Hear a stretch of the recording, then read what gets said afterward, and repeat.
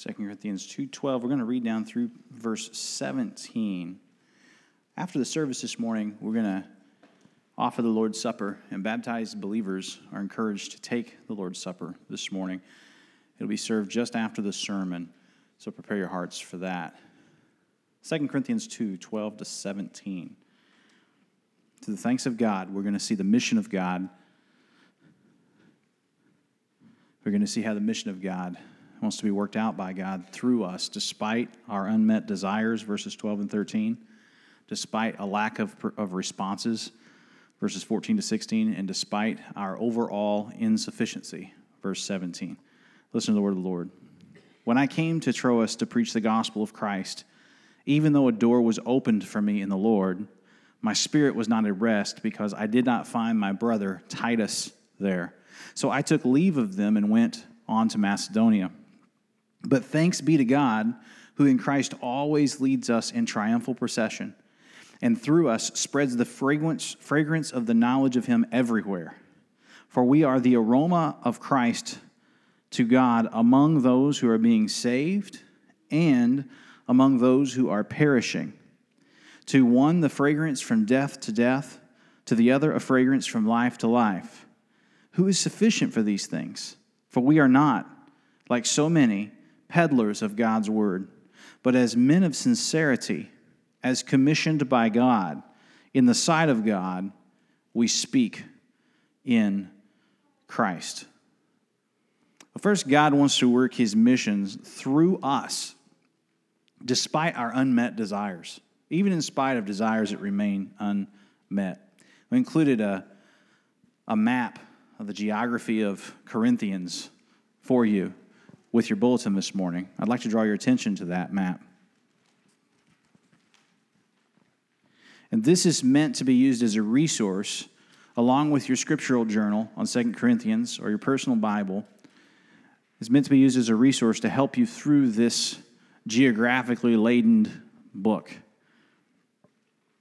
If you look at the side that has figures 1, 2, and 2, we're going to call the top one 2A and the bottom one 2B, and then later the 4 and 5 are on the back. I want to say a few things about it.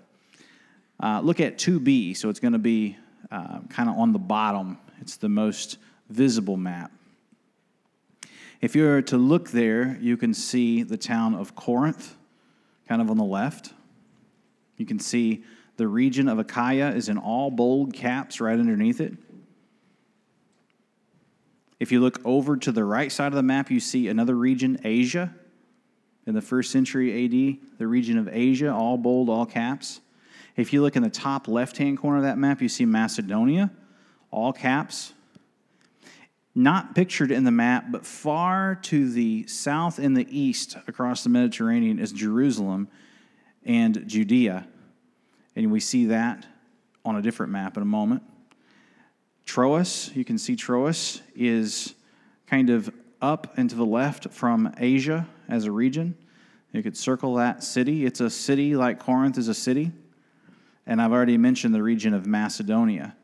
And those regions or cities are mentioned, just to kind of give you a reference point, in chapter 1, verse 1, chapter 1, verse 8, 116, 116, 123, 212.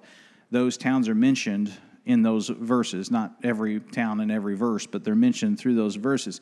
So something is going on with the geography of this region, and we want you to have it in a backdrop of your thinking as we work through 2 Corinthians. Figure 2A, which is up on the page, figure 2A shows the whole third journey, save the back and forth across the Aegean Sea. It shows the whole third journey and the spiritually and emotionally roller coaster that the leaders went through in trying to help stabilize that church.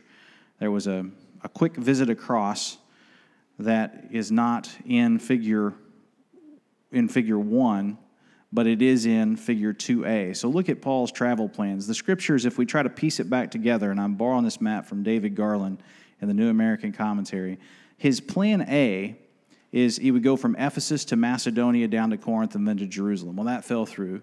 There were problems in the church, caused it to fall through. His plan B was that he would go to Corinth and then back to Macedonia, then back to Corinth and then to Judea.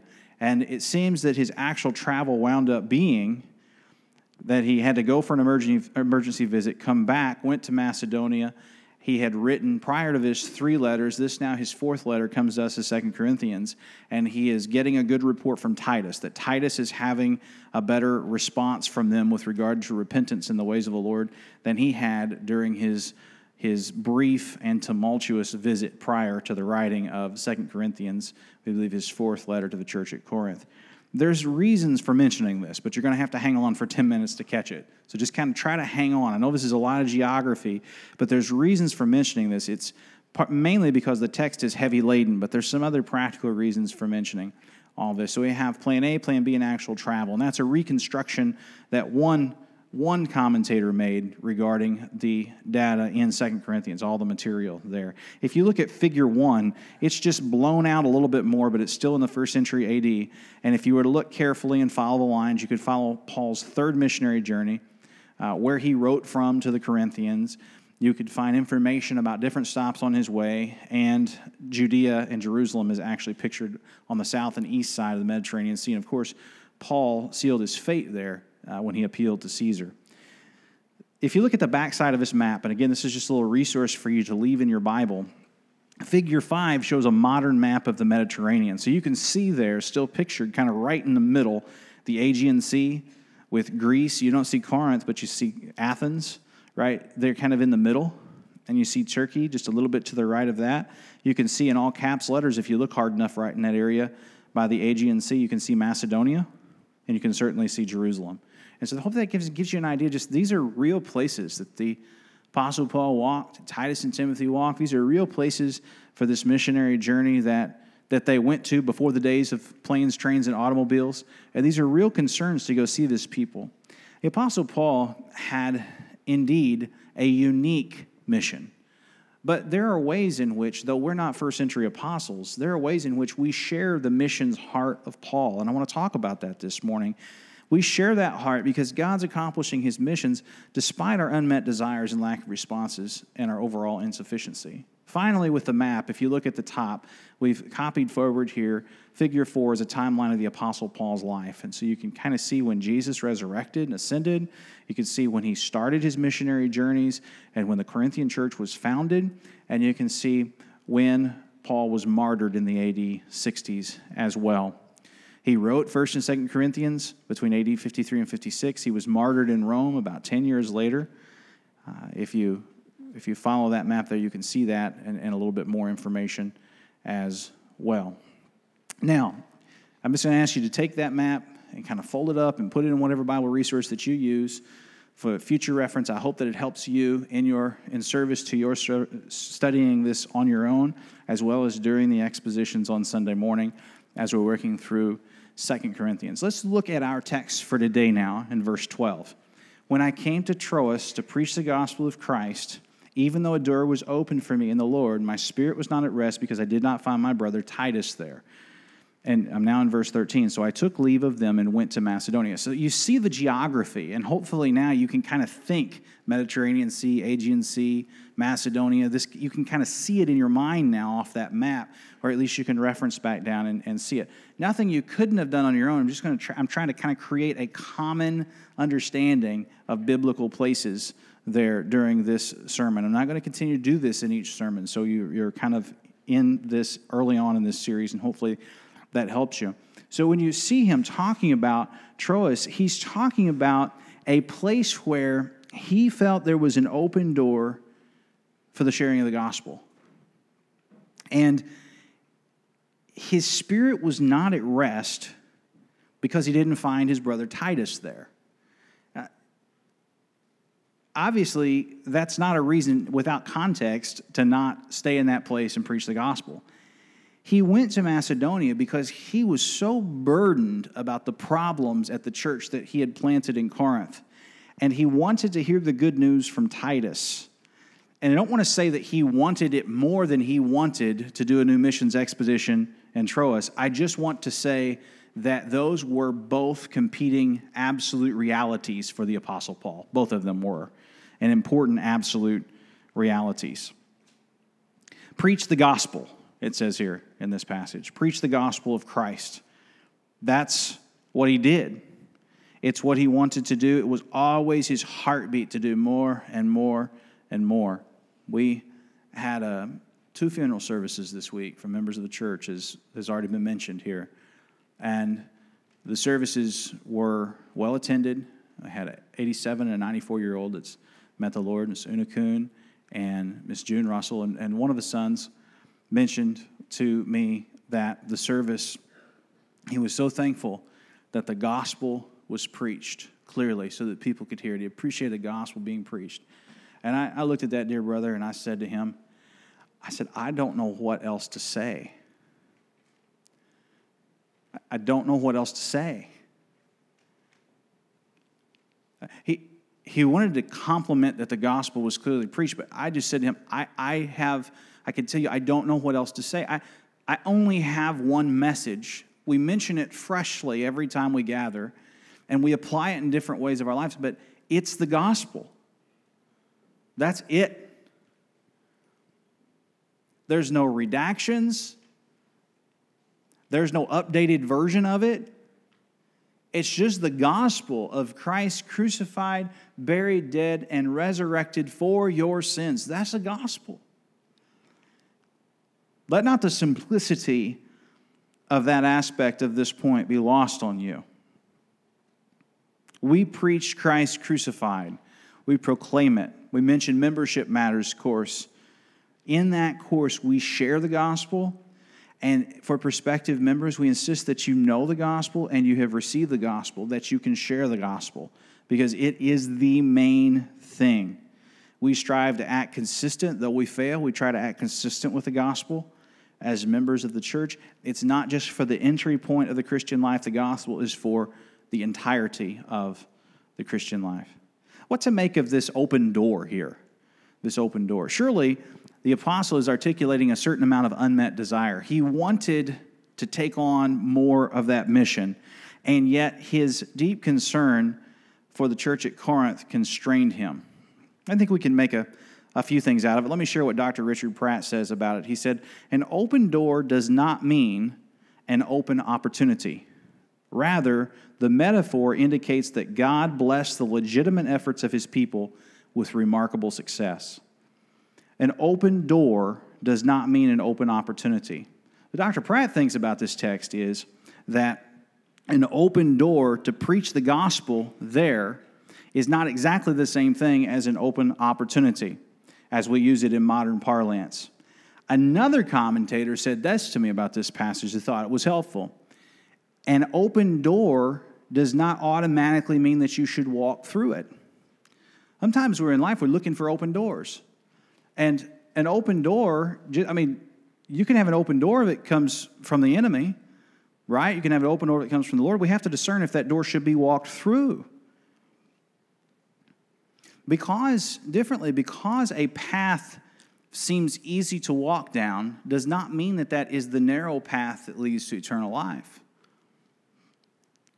Certainly, there are times, though, where we sense the gospel is, people are more receptive to the gospel. Certain peoples in certain places are more receptive to the gospel. And I think that's what's being articulated here. I believe the Apostle Paul's articulated, even though there was a receptivity to the gospel there, I was not at rest because of my unrest about the church at Corinth. He said his brother Titus was there. So the importance of a fraternal spiritual support is articulated to help through the difficult times. Titus would later be tasked with establishing elders in the churches in Crete.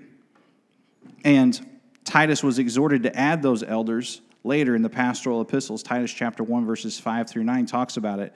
In no small part, then, that there would be an extension of this fraternal support for one another and for all members, because there are these times when our desires are clearly unmet, and that is difficult, and we need help to get through those times. The Bible urges us not to neglect the meeting of one another together so that we can encourage one another in spiritual things, Hebrews 10:25 says. So don't deny yourself the ordinary means of fraternal gatherings of brothers and sisters in Christ. that ordinary means of grace. And don't deny yourself the extension of the fraternity that the Apostle Paul and the Apostolic Associates had, that the elders in any given church have, that all the members of a church have, of being supported and edified in the Word of God. Don't deny yourself the Lord's Supper either, O baptized believer. Table Talk magazine this month, September, have some extra copies out there if you want one. It has an article in the front by Brother Keith Matheson. And here's what he writes. With the Lord's Supper, in addition to the tried and true strategies we have used in the past, it's an article about how Satan subverts the ordinances.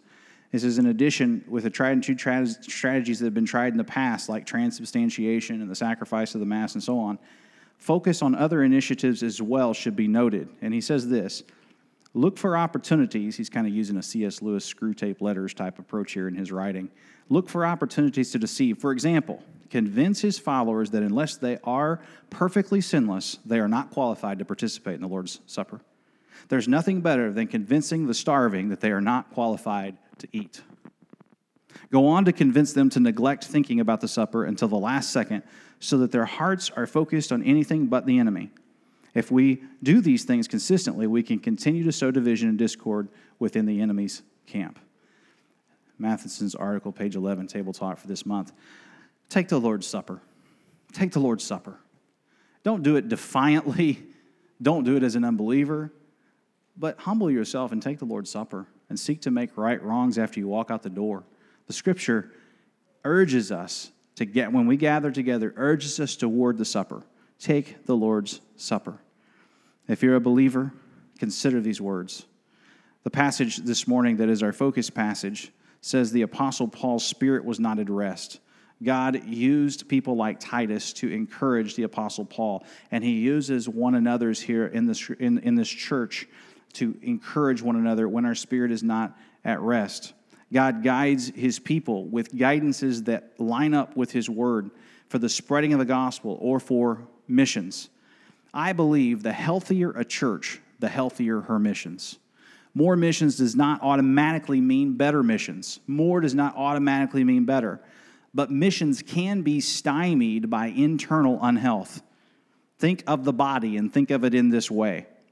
Paul is not in Troas because he's burdened for the established church at Corinth. A healthier the church, the healthier her missions. The healthier her church, the healthier her missions. The healthier we become, the healthier our spreading of the gospel should be. It is commensurate. And so what I want to say in this first point is that God's mission is going forward. In summary, this first point, it's going forward even though we sometimes have desires for world missions that are not met. God is making healthy his people here, and the more healthy that we become as a body, the more focused on missions, healthy missions, we should be. The sharing of the gospel is what I define as healthy missions. The sharing of the gospel with the lost in the world, especially in unreached people groups, especially with people groups that have previously not had access to the gospel. So this can be our desire, and sometimes we also still have to have a desire for the established local church, both and, not either or. Number two, God wants to work his mission through us, through our efforts, despite a perceived lack of responses. So not just your unmet desires about where you may or may not want to be geographically and where you may or may not want to see the gospel be right now geographically, but also despite a perceived lack of responses. Look at verses 14 through 16 for this point. But thanks be to God who in Christ always leads us in triumphal procession and through us spreads the fragrance of the knowledge of him everywhere. For we are the aroma of Christ to God among those who are being saved and among those who are perishing. To one a fragrance from death to death, to the other a fragrance from life to life. God wants to work his missions through us despite when we perceive a lack of responses. Look at the first phrase in that subset of Scripture. Thanks be to God. We can say thanks be to God, can't we? Thanks be to God for his goodness to us. Thanks be to God even when we don't get to go where we want to go when we want to go there. Thanks be to God even in the midst of emotional, spiritual troubles with a church that Paul loved so very much at Corinth. Thanks be to God. Thanks be to God. In Christ, thanks be to God. I type on my letters in Christ a lot of times before I put my name. And when you send notes and things out, emails and whatnot, perhaps you could use with the brothers and sisters in Christ. It's a way to articulate and remind us that we are in Christ, in the family. And that is a phrase that is used right here. But thanks be to God who in Christ always, note that word, always leads us in triumphal procession. It's been said that you should almost never use always and never. You should almost never use always and never. And that is mostly good advice. It is mostly good advice. But in this situation, we need to understand Christ is not us. He's different.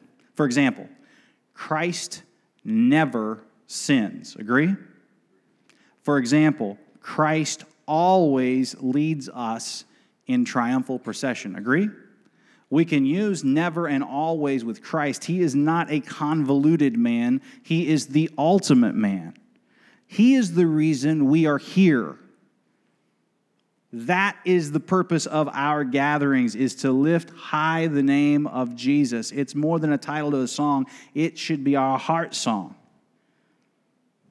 Christ never sins. Christ always leads. From triumphal entry on Palm Sunday to triumphal procession, He leads us. From first to second coming, we, His church, He leads us. Thanks be to God. This is no health and wealth and prosperity gospel, though. This whole text is preceded by a text on church discipline and reconciliation. It is a text itself about sacrifice for world missions and concern for the local church. In that, we are commissioned. In fact, we have a great commission. We are commissioned by God to take the gospel to people that have not received it and perhaps have not heard it. We are the Lord's mouthpieces to take that gospel. And in that, He always leads us and He never sins. This is our Lord. Amen? Despite a perceived lack of responses, we preach the gospel. You don't need to be a full-time staff person at a church with the title preacher, the moniker preacher, or the title pastor to preach the gospel. We are proclaimers or preachers of the gospel in our life patterns and in our words. We are to share the gospel. But we don't control the responses. This little light of mine, I'm going to let it shine. That does not take into account the responses. Hide it under a bushel, no. I'm going to let it shine. We are not in charge of the responses of people. We control the messaging. What a necessary distinction. It's God that gives the increase. Faithful servant is about the investment, not about the return on the investment. Some astute Bible scholar in the room will, at this point, mind will gravitate to the parable of the talents, right? We often use that, especially when we want to try to get people to do more and be more productive and whatnot. I think it's helpful to think about the parable of the talents, and I'm paraphrasing the parable here at best. We don't have time to go back and read Matthew 25. But it isn't that some get less of a return and some get more. That's not the distinction. The distinction is that the 2 and 5 talented man doesn't bury his talent. You have this great treasure, the pearl of great price. Don't hide it under a bushel. No, I'm going to let it shine. It's not about the amount of return on the investment. It's that they invested and did not hide that which was given to them, didn't bury it. For you, O believer, shun not the Spirit in sharing Christ. Share Him. Leave the results to Him. Share Him. The great temptation is for you to be too focused on people's responses and too discouraged when you perceive a lack of responses, and not focused enough then, therefore, on the messaging of the gospel itself. This is the historical difference between the first and the second Great Awakening, between the awakening that occurred in the 1700s and the awakening that occurred in the 1800s. I believe the former historically was focused more on the messaging, and the latter was more on the responses. And I believe we would do well to go back to the first Great Awakening's emphasis rather than to the second. Frankly, I wish we'd have a third Great Awakening. I wish there would be a Great Awakening to the gospel in our land. Would you pray with me about that? The message is not the problem. It's our cold, dead hearts. And the way that I read the Bible is only God can warm a man's cold, dead heart, because dead is dead and life is life, and God makes dead man alive.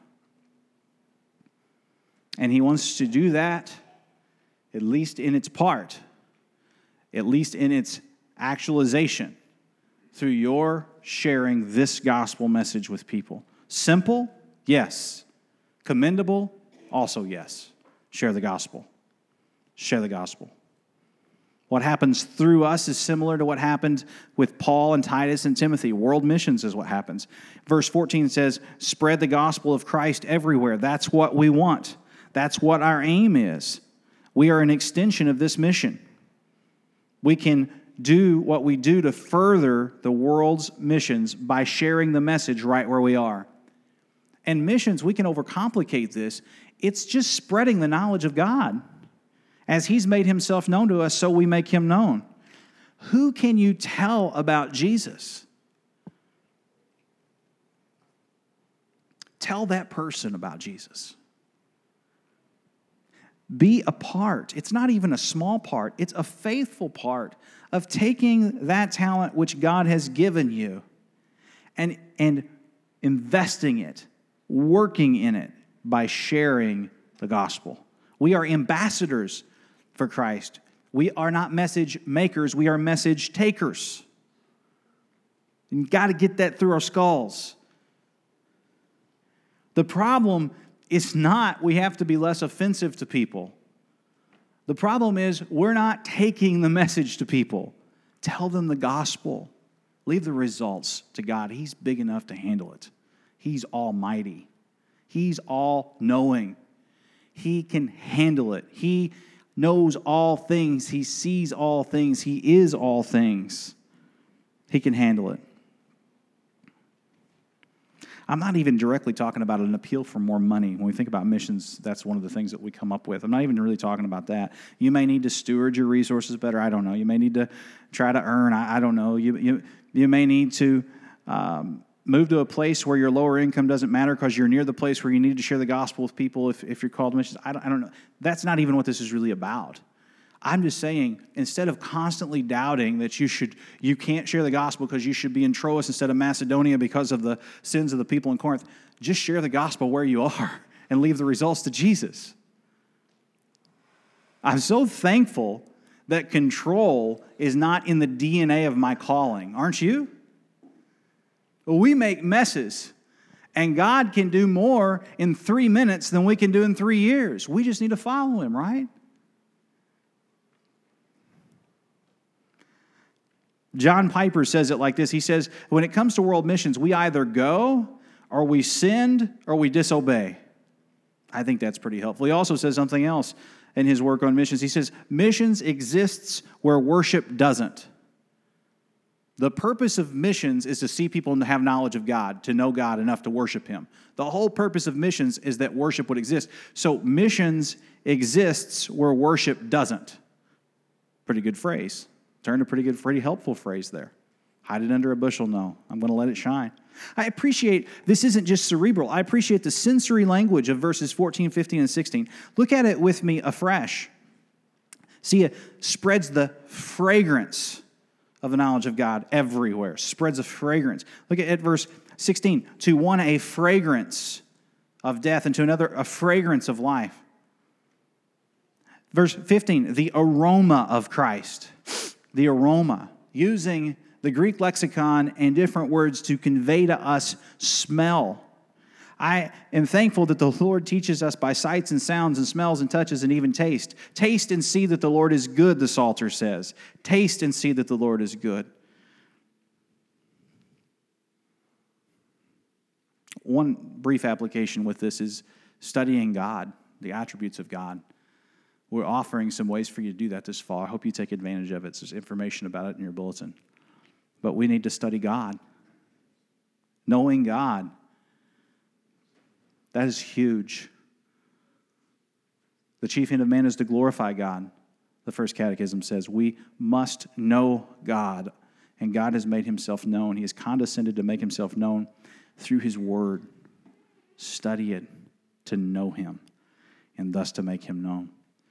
The messaging needs to be told to all people everywhere, even though the responses will be split. World missions is met with divided concern over local church shepherding, and the people's responses when the gospel goes forward in power is split.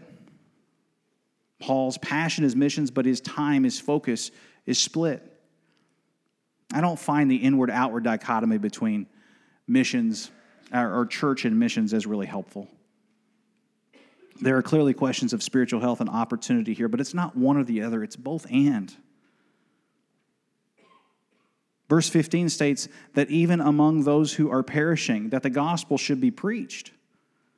It's implied, even among those who are perishing, there is an effect, there is an aroma, there's a fragrance.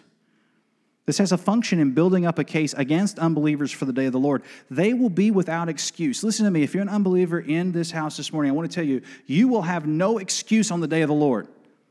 You will have no excuse on the day of the Lord. You will be condemned to hell, and it will be a justified condemning if you reject this gospel of Jesus Christ. He is a sweet fragrance to those of us who are being saved. We know we've messed up. We know we've fallen short of the glory of God. We know we deserve hell and death forever because of what we've done to God. But the free gift of God is eternal life through Jesus Christ our Lord. Amen? If you reject that gift and refuse to call upon the name of the Lord, this preaching is helpful evidence during the jury trial of your salvation on the day of the Lord. You will be justly and roundly condemned to a sinner's hell. And I don't want that for you. I'm not better than you. My eyes and my heart have been opened, and I realize that I'm a sinner in need of salvation. Do you? Humble yourself and receive this gospel message. The message, the scripture tells us that the response to the message is going to be mixed. Don't let yourself be unduly discouraged by a perceived lack of responses. That can keep you from sharing the message. Share the message. Oh, unbeliever, it's a fearful thing to fall into the hands of a living God. Say thanks be to God today, who in Christ always leads his people in triumphal procession. Repent of your sins and believe on him for salvation. This is the gospel, and it has a function for building up the case against unbelievers for the day of the Lord, but it has a ready function right now for bringing the message to you that you need to hear in order to be saved.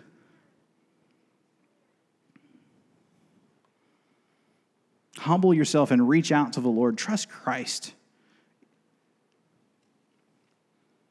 That's us sharing the message. It's not controlling the results. We must not use manipulation tactics to get people to offer tacit responses. We must trust in the plain spoken truth of the gospel. God promises to do his good work.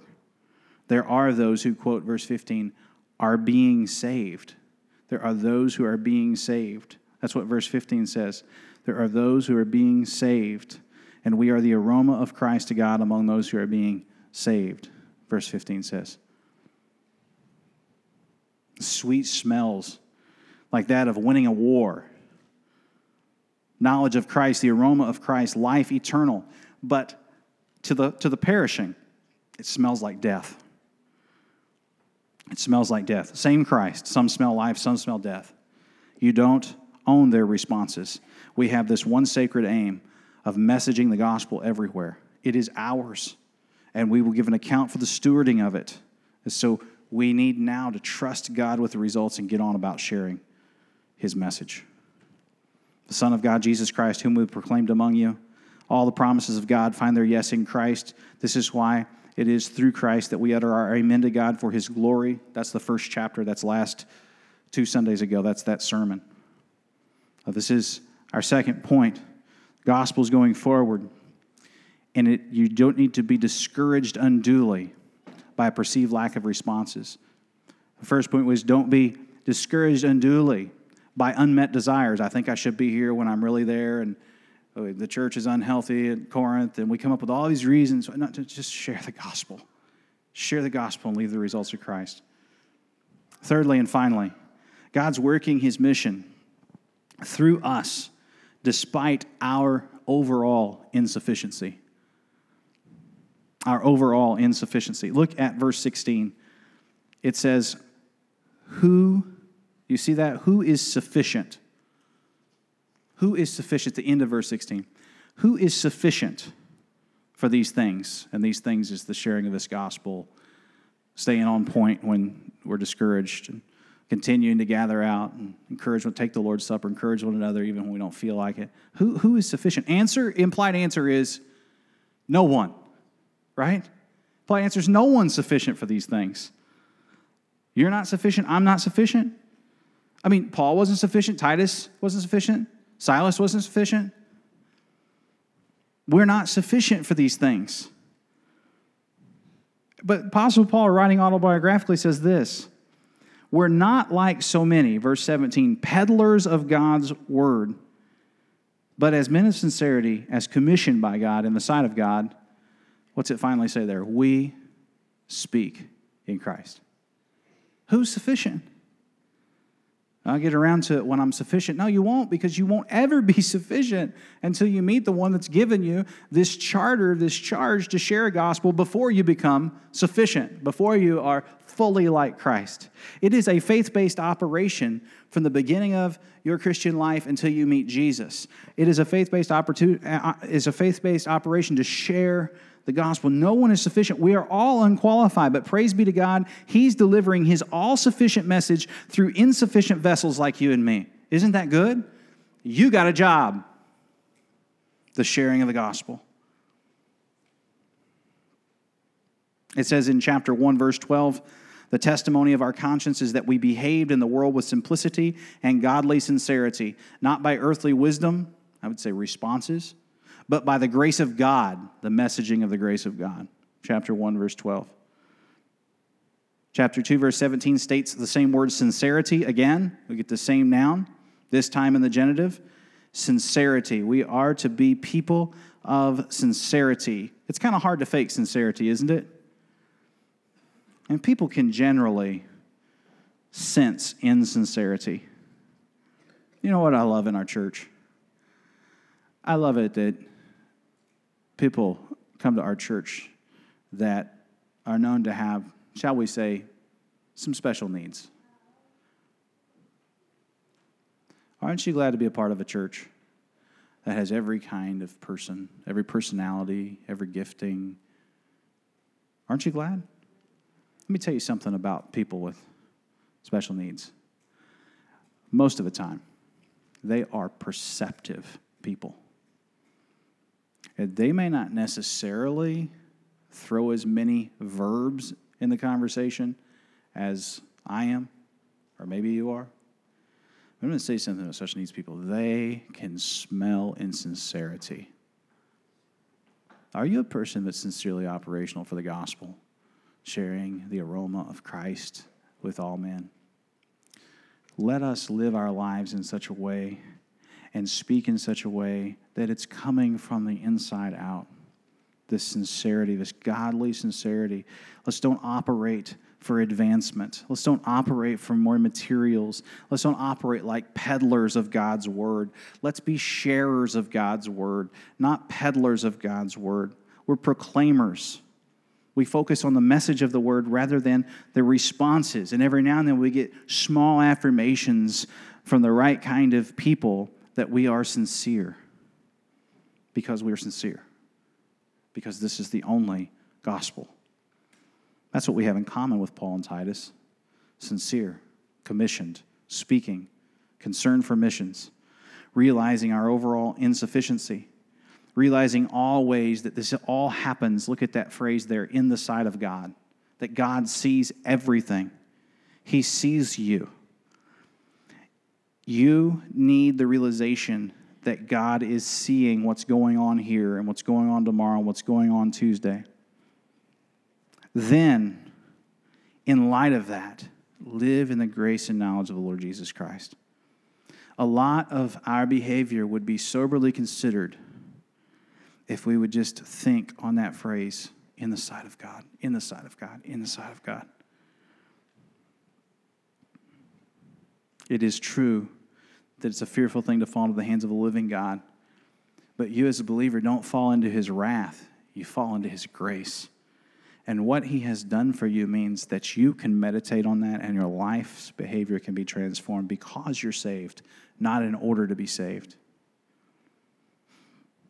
I think a lot of behavior by church leaders would be soberly reconsidered, especially response-driven peddlers, if they would realize afresh that what they're doing is in the sight of God, as God as my witness.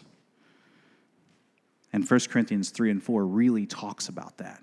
I would urge you to go back and read 1 Corinthians 3 and 4. This is not about laser lights and slideshows. This is about the plain spoken truth of the gospel.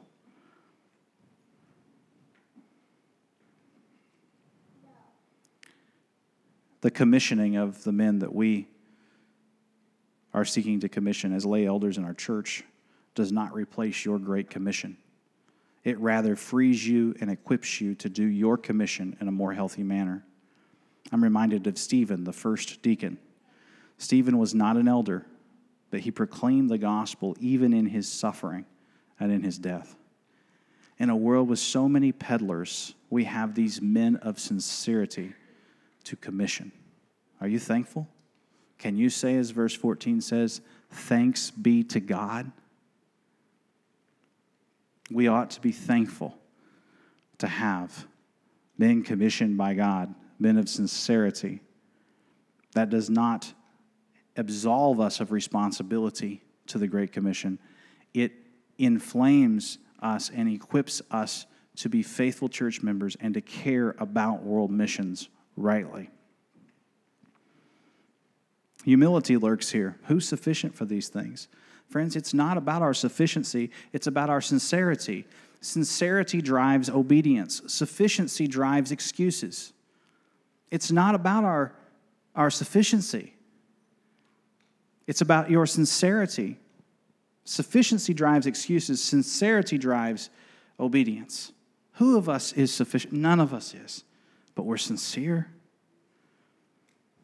We're sincere. The message of this gospel, of this cross, is foolishness to those who are perishing.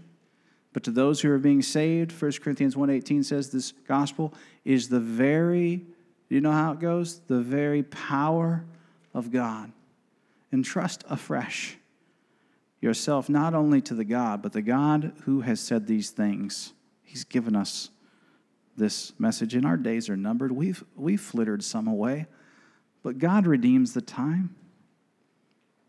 Let's be on our way to joyous, faithful missions.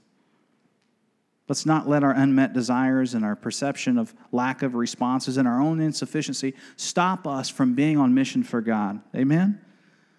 As I've said, God's greater. He can do more in 3 years than you can do in 30. If you've missed days, He could do more in 3 days than you can do in 3 years. In fact, that's the gospel. God did more in 3 days than the people did in 46 years of rebuilding the temple. Tear down this temple and I'll rebuild it again in 3 days. He wasn't talking about an edifice of wood, was he? He wasn't talking about an edifice of stone. He was talking about his body. You tear down this temple and I'll rebuild it again in 3 days. God is known to do things in His time, but always on time, and needing less time than we do. Trust yourself to Him, and trust your days to Him.